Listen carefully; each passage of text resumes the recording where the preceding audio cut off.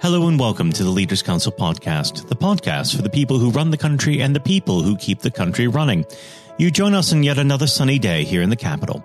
I'm Matthew O'Neill, and today, as always, we ensure that we have a variety of distinct perspectives on leadership. First, we're joined by Stewart Bailey, Managing Director of Virtual Viewing. Virtual Viewing is an established market leader in CGIs, animations, and applications. Stewart, hello. Hi, Matthew. Good to speak with you. Good to speak with you. Thank you for coming on the program today. We might as well dive straight in. What does the word leader mean to you? Somebody who shows the way, somebody who decides on the way forward, and then somebody who can encourage the people behind them to follow. And how would you describe your personal leadership style? Direct. Absolutely not a shrinking violet. Very much roll my sleeves up, get stuck in, and a lot of personality in driving people forward and convincing them this is the way to go. So it's important to be able to roll your sleeves up and lead from the front, as it were. Yeah, for me, yes. I think in today's world, most people expect leaders to be able to understand what's going on the coalface and be prepared to muck in and actually live and breathe the ethos or the vision they're trying to portray. Well, let's go back to the very beginning of your career. When you were first starting out, was there a particular influence on you, either a person or a situation that molded the way that you lead today? I guess if I go back far enough, I'm a musician by trade. So I've been very used to performing. I've been very used to leading, and not necessarily leading the band, but certainly leading a crowd or an audience towards a place where we want them to be. And then it was my frustration through the lack of capability of IT that really rubbed me up the wrong way and got me to roll up my sleeves and get stuck into trying to solve some of the problems in IT that existed at the time. And now, with your current staff, do you offer any sort of mentorship or any sort of training programs for them? Yeah, for sure. We engage with local leadership programs. For me, I have at any one time at least 2 members of the staff reporting or coming in directly to me for a mentoring program. We encourage diversity in reading. We encourage sharing time with our clients and not doing necessarily staff swaps, but certainly embedding staff in clients' work environments so they can get better understanding of the jobs at hand outside of our own people's remit. Mm-hmm.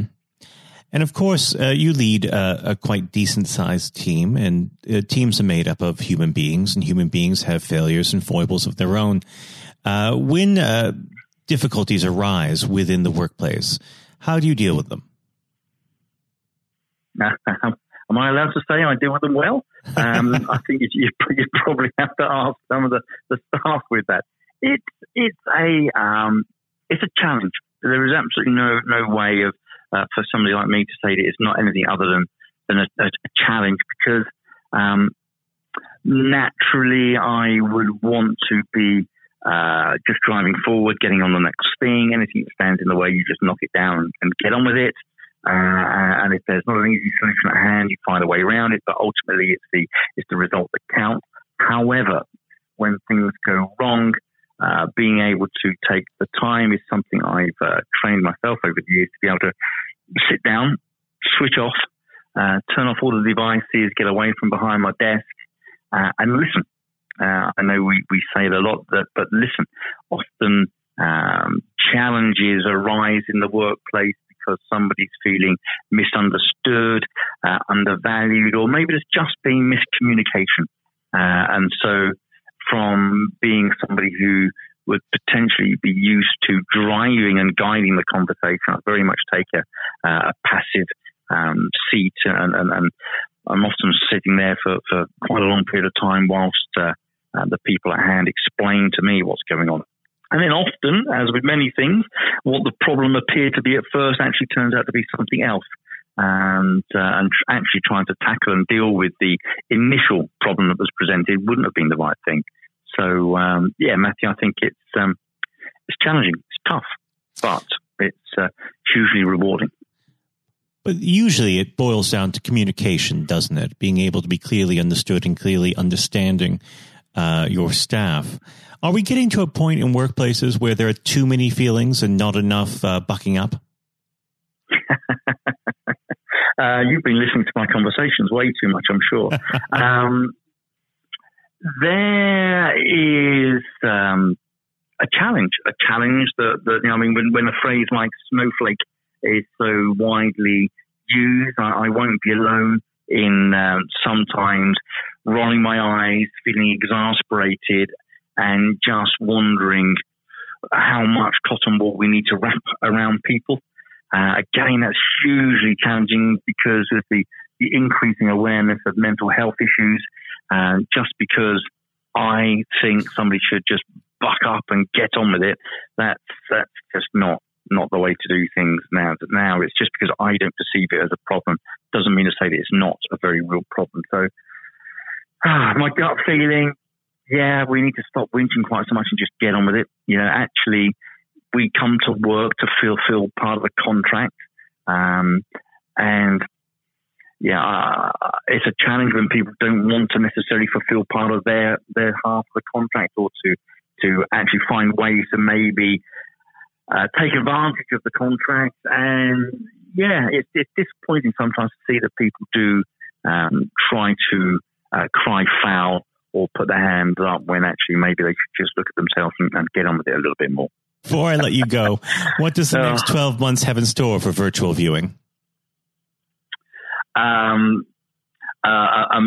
rebuilding program after the absolute kicking our industry and our business has suffered during the Brexit. The fiasco that was Parliament for the last 12, 24 months has absolutely wreaked havoc across our industry. So hopefully now we have a bit of clarity. We'll be putting back the pieces, brushing down the team. We all feel very bruised and battered, and looking forward to going on a growth trend again, rather than looking over our shoulders, wondering where the next side is coming from. So positive, but it can't be any more negative than the last 12 months, can it? Well, Stewart, it's been an absolute pleasure discussing leadership with you, and I very much hope to have you back on the show at some point in the near future so we can go further in depth into your future plans. Stewart, thank you. No, my pleasure. You take care. That was Stewart Bailey, Managing Director of Virtual Viewing. And now, if you haven't heard it before, is Jonathan White's exclusive interview with Sir Geoff Hurst. We're now joined, though, by former England footballer and still the only man to score a hat-trick in a World Cup final, Sir Geoff Hurst. Thank you very much for coming on today. You're welcome. You're welcome. Good afternoon. And perhaps I should start and get it over and done with. I know you must be bored with it, and you've probably been asked 1,000 times. But when you got out for a duck playing for Essex, Geoff, what was going through your head at the time? Well, of course, that's not one of the most asked questions I get. Although there are one or two people who are very familiar who do Google me, realise that I did score nothing for Essex, my only game for Essex first team, when we played against Lancashire in Liverpool, a place called Egbert in Liverpool, many, many years ago, 1962, I think that was. So I didn't, I didn't really feel it at the time. It was lucky to be playing, I guess. There were one or two injuries.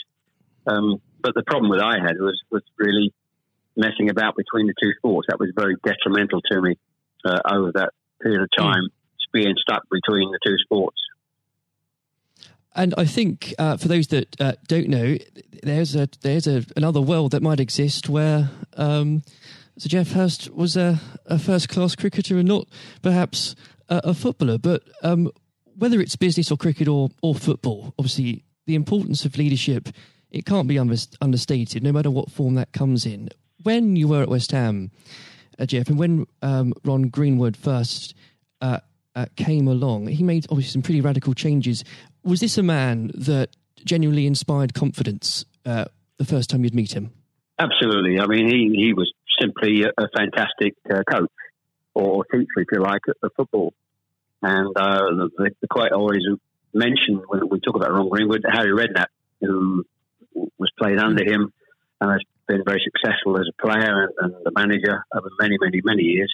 He's come across many coaches, of course, and managers during his time over years, I guess. He would still say that Ron Greenwood is the best coach he'd worked with. So you're very fortunate. I think you think you're lucky when you come across, if you have a great teacher at school and a great coach as we had in Ron Greenwood, and of course a great manager in Sir Alf Ramsey. So to come across people like that, of that calibre, can have a huge influence on your career, of course, and then your life, and that's quite purely the case. Absolutely. And in those early days at West Ham, with a manager like Ron there, it's also important to have confidence with your other players, and of course they become your friends. Who did you look at the time when to inspire confidence in yourself? Was it Peters? I think probably. Well, I was very fortunate to play with the calibre of the players I did. Again, extremely fortunate to play with the captain of England and West Ham, and Martin Peters, who was a fantastic player. And as far as Martin's concerned, I think sometimes he didn't quite get the recognition he deserved. What a wonderful player he was. In terms of inspiring confidence, I always probably say that the biggest influence for me, I guess, would be the captain, Bobby Moore. Although he was only about 8 months older than me, he graduated through the system probably 3 or 4 years earlier. He played for England in 62, 4 years before the final when I played. And so he was more, looked upon him more as a senior player, if you like, not as a guy with the same age group as me. And I looked at how he trained, how he acted, how he behaved, and how he played. And so he would say, I would also say he was a big influence on me. One thing I would say about leadership, what I do understand clearly in all walks of life, leadership is at the top, is absolutely vital for a business, a football team, in any walk of life to be successful. And it's quite evident. I was in the motor trade for a long time as well, selling car warranties to car dealerships. And you could almost tell when you walked into the business, many of the car dealerships, you could almost tell from the moment you walked in by initial reaction, people came and welcomed you, that the business was well run or conversely not well run at all.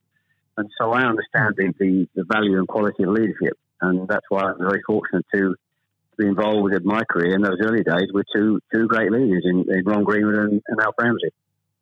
Absolutely. And since you've already brought him up, Jeff, I think it'd be remiss not to go a little bit further with that. But obviously, after at West Ham, your playing came to the attention of Sir Alf Ramsey. Now, there's a man I'm sure when you walked into a room, you knew who was in charge. When it came to managing that England team, what was his style like, Jeff?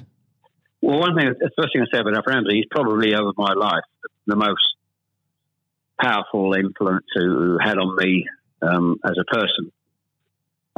Naturally, it happens to an extent because he's got your whole career in his hand. Whether he picks you for England or he doesn't pick you, it can have a great impact on your career and, of course, your life.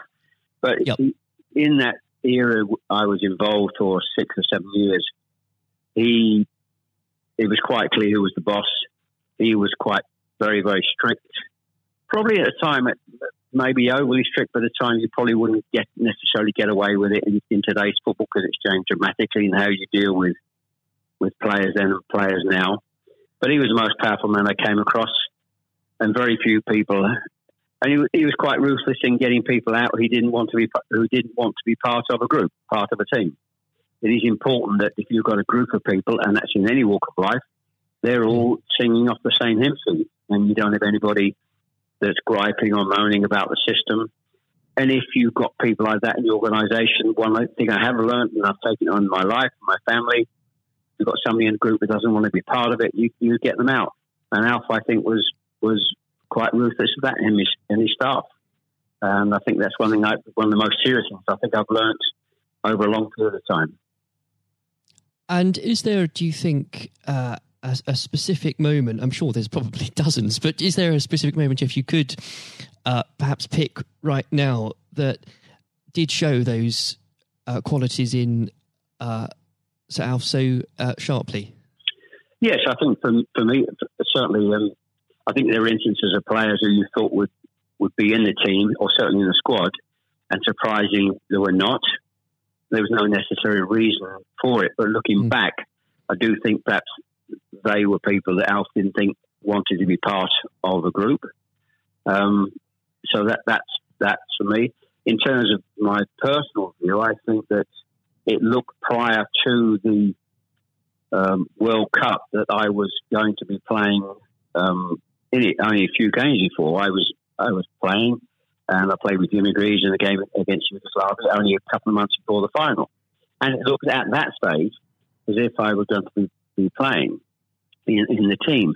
But in a couple of more friendly games before the final in Poland and Norway, I think, and Denmark, I played 2 of the 4 games, and I probably didn't quite replicate my form that I'd been showing at West Ham and in the early couple of games for England.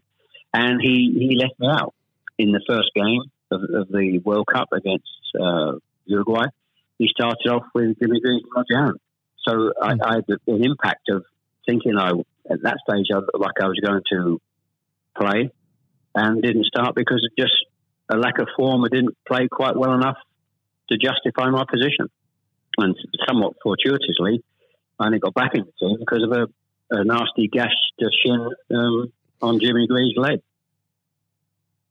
And I think what you've said there, Jeff, actually does sum that up really well. And more than that, whilst it's important to have that someone in charge with those qualities, it's almost useless if there isn't a strong and unified team behind them. And there really must have been moments, Jeff, maybe there weren't, but let us know, in that 66 competition, the prolonged pressure on all of you, the weight of a nation, did it get to you? Oh, not for me personally, no. I think, and I don't, not for me, not for a second. I think I was just happy to be involved in the squad initially. Not at all. You're not aware of the magnitude of the occasion, really, looking back out. So I never really felt, people talk about pressure a lot, and it's there, and players talk about it in life. I didn't really necessarily feel any great pressure during the time I was there. And what is also important to say about Alf Ramsey, the people he left behind that were left in the squad after he moved 1 or 2 players out, the squad were a bunch of very hard-nosed, professional, top-quality people. And that was, again, the leadership that Al showed. He got people in together that were very, very strong personally. And I think that was part of the success we had. We were I always describe our group as hard-nosed professionals. We have some great players, but overall they were great hard-nosed professional players. And great quality people who we've kept in contact with, over the years. And Jeff, I've got to ask, and I'm not making this up, I've genuinely heard that people do ask you whether or not you realise there were people on the pitch at that moment. I imagine you were busy on something else. Well, I did some theatre shows last year. They've gone fairly well, and we're going to do a series of theatre shows, in fact, starting this week, over the next 2 or 3 months. And at the end of the theatre shows, we have about 20 minutes where we allow the people in the audience to ask questions. And I won't mention both. They're too long to talk about both questions. The other one's a really stupid one. It's too long for me to tell you. It's absolutely ridiculous. But the other ridiculous question I get asked, did I realise there were people on the pitch? And of course, I jokingly say, yes, I was just about to shoot to score the goal. And I looked round, put my foot on the ball, and looked round for a little while and said, oh dear, there are 6 or 7 people running on the pitch. So I've been asked that once at one of the theatre shows. So I make a joke about that and saying, yes, I put my foot on the ball and waited to just have a glance round, Maybe it does prove there are things such as stupid questions, really. Yeah, there certainly are. I've got another one which I won't bore you with. It's too long to tell you. I was in a Jersey or Channel Line, Jersey or Guernsey 2 or 3 years ago, and most stupid, irrelevant questions, absolutely nothing to do with football whatsoever, which was absolutely. But I can use that now because it is quite funny. Well, maybe another time then. But we. Well, you want me? I can tell you if you want. You got time? I can tell you if you want. Jeff, go on. Go. I think it would be silly if I said no at this point. Okay, so I was doing at a dinner in the Channel Lines, 300 or 400 people, black tie dinner, guest of honour. On this occasion, I was speaking for about 20 minutes, then allowing questions from the audience at the end of the evening. And there was usual football questions, and then all of a sudden I had somebody at the back who asked a question. I didn't quite hear what he said. He didn't have the microphone with him, so I said, I didn't hear what he said. Can you please give this chap the microphone so I can hear clearly what he said? So the chap had the mic, and he said, when a turtle loses its shell, is it naked or is it homeless? Right. What a question. What a question. I think that would be definitely in the stupid category, wouldn't it? So we had a laugh about that. You've got to have a patient of a saint, I think, sometimes to put up with things like that. But then again, I found it amusing. I just found it amusing. In fact, some of the audience found it highly amusing as well. So it did make me laugh that day. If you can put up with my questions, you can probably put up with anything. But there would have become a point, though, Jeff, I think you were a young man when obviously this happened, when you must have realised that teammates, began looking at you for leadership. Is that something that occurred to you, or did you just realise that by one way or the other, people actually begin to look up for you for inspiration? Well, possibly. That's never really struck me until you've actually mentioned it now, quite frankly. It's a new question. Does anybody look up to me? I'm sure perhaps there are people who pay you compliments of fans of West Ham and Stoke, and of course England fans who I think probably it would be very immodest of me to suggest that I felt that somebody was looking to me for inspiration.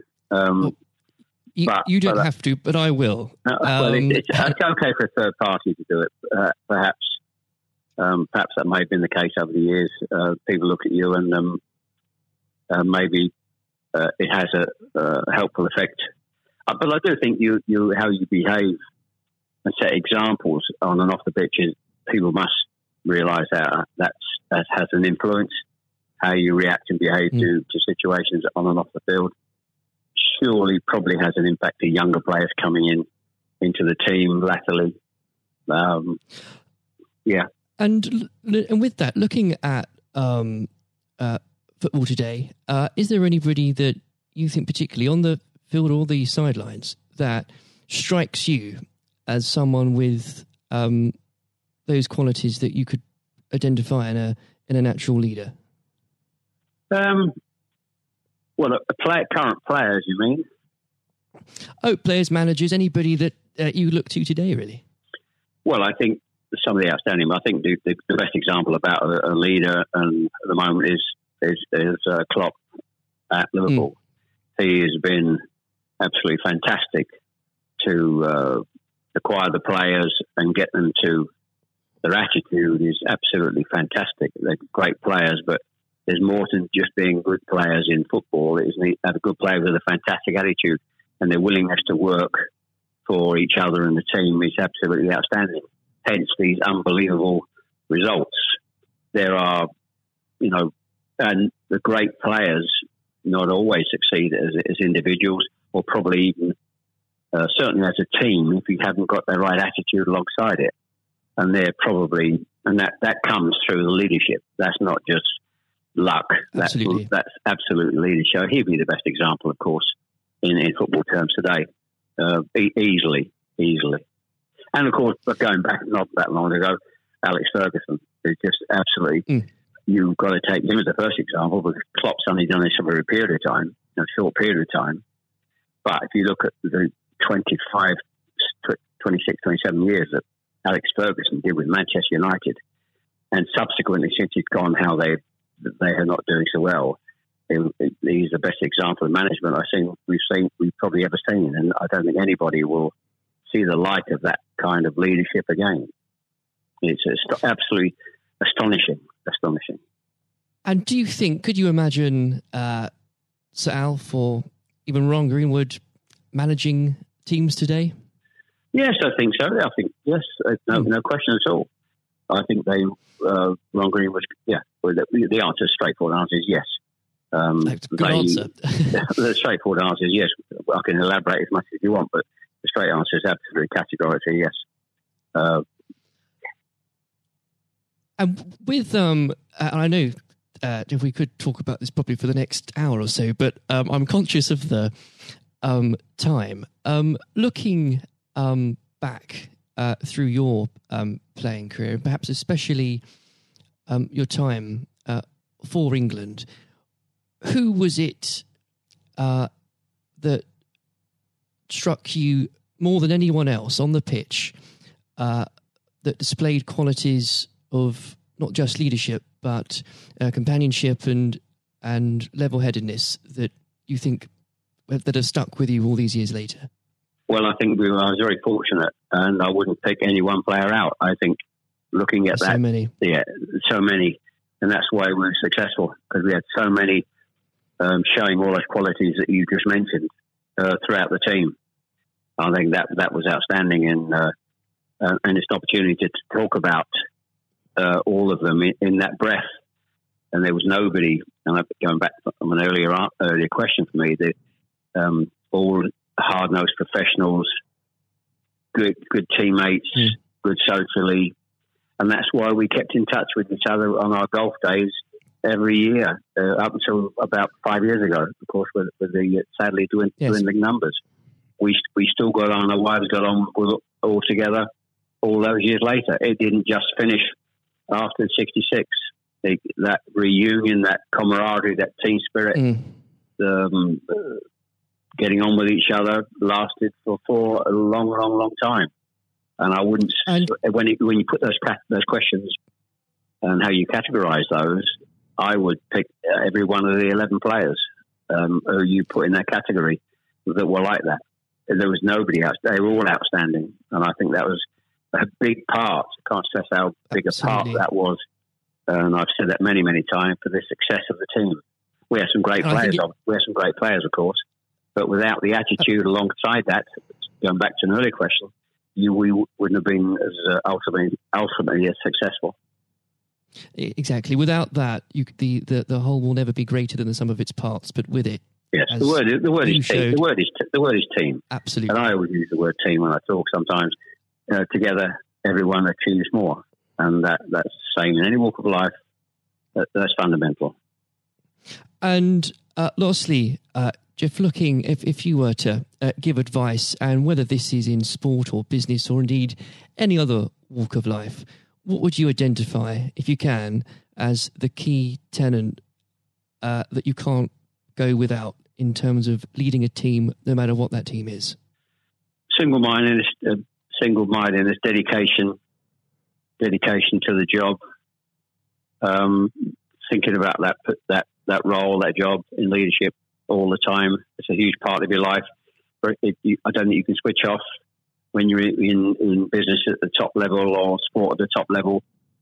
You may, have a couple of weeks holiday, but I'm even sure if these top managers and leaders in all walks of life are away on holiday on a beach somewhere warm, I'm sure they will not switch off for 2 weeks and completely not think about their role as the boss of an organisation.